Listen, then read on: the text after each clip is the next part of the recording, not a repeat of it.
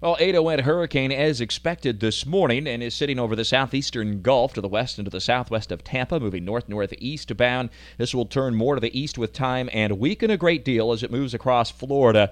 So the big takeaways this morning are that there are going to be impacts for Jacksonville and northeastern Florida. However, I do not expect major or long-term interruptions of our general daily activities and infrastructure resulting from Ada.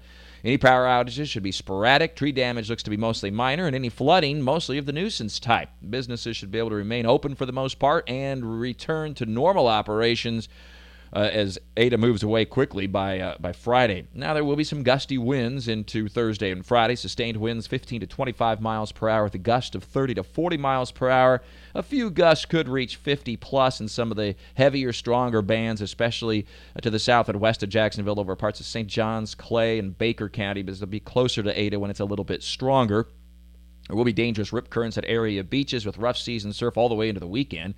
On and off rain will be heavy at times into early Friday. Amounts look to average about another 1 to 2 inches. Locally, 3 inches or more. We can generally handle that amount of water, but we are headed toward the new moon on the weekend, so there'll be some astronomical boost to our tides, so a little bit of flooding along the St. Johns River and its tributaries, the intracoastal, and our beaches. But this is not, I repeat, this is not an Irma situation when we had a major hurricane, or what was a major hurricane, only slowly weakening, moving north right up the spine of Florida and then into and near and just west of Jacksonville back in 2017, which caused widespread major flooding across the area. This is completely different. Ada is much weaker, a different approach coming in from the west. Yes, there'll be some minor flooding in some of those same spots, downtown Jacksonville, perhaps along Black Creek and its tributaries, but it does not look at all to be significant flooding. Again, this is not an Irma situation here in 2020 with Ada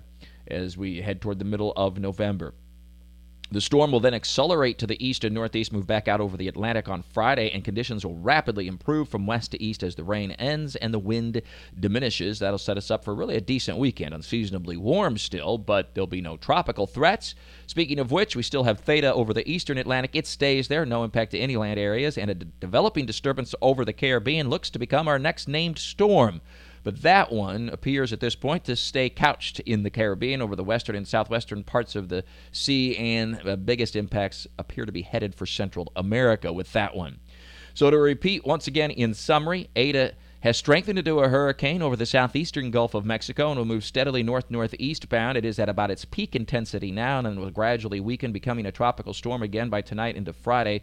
It will become a tropical storm again tonight into Thursday as it makes a landfall north of Tampa and on the southern Big Bend. It then turns rather sharply to the east and continues to weaken, moving not too far from Jacksonville late Thursday and Thursday night, but as a much, much weaker system.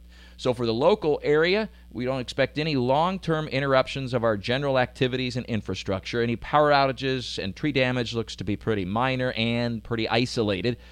Any flooding looks to be more of the nuisance variety. There will be gusty winds today, 10 to 20 miles per hour, but tomorrow, 15 to 25 miles per hour with gusts of 30 to 40 miles per hour, and then tapering off across the area on Friday. Continue to be dangerous rip currents at our area beaches with rough seas and surf.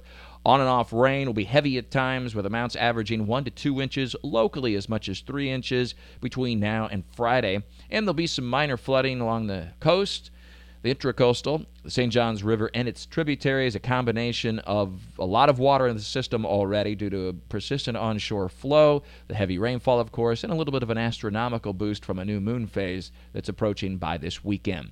Always more in Talking the Tropics with Mike at ActionNewsJax.com and WOKV.com. Throw weather all the time. I'm Chief Meteorologist Mike Burrish from the CBS 47 at Fox 30 Action News Jax First Alert Weather Center for 104.5 WOKV.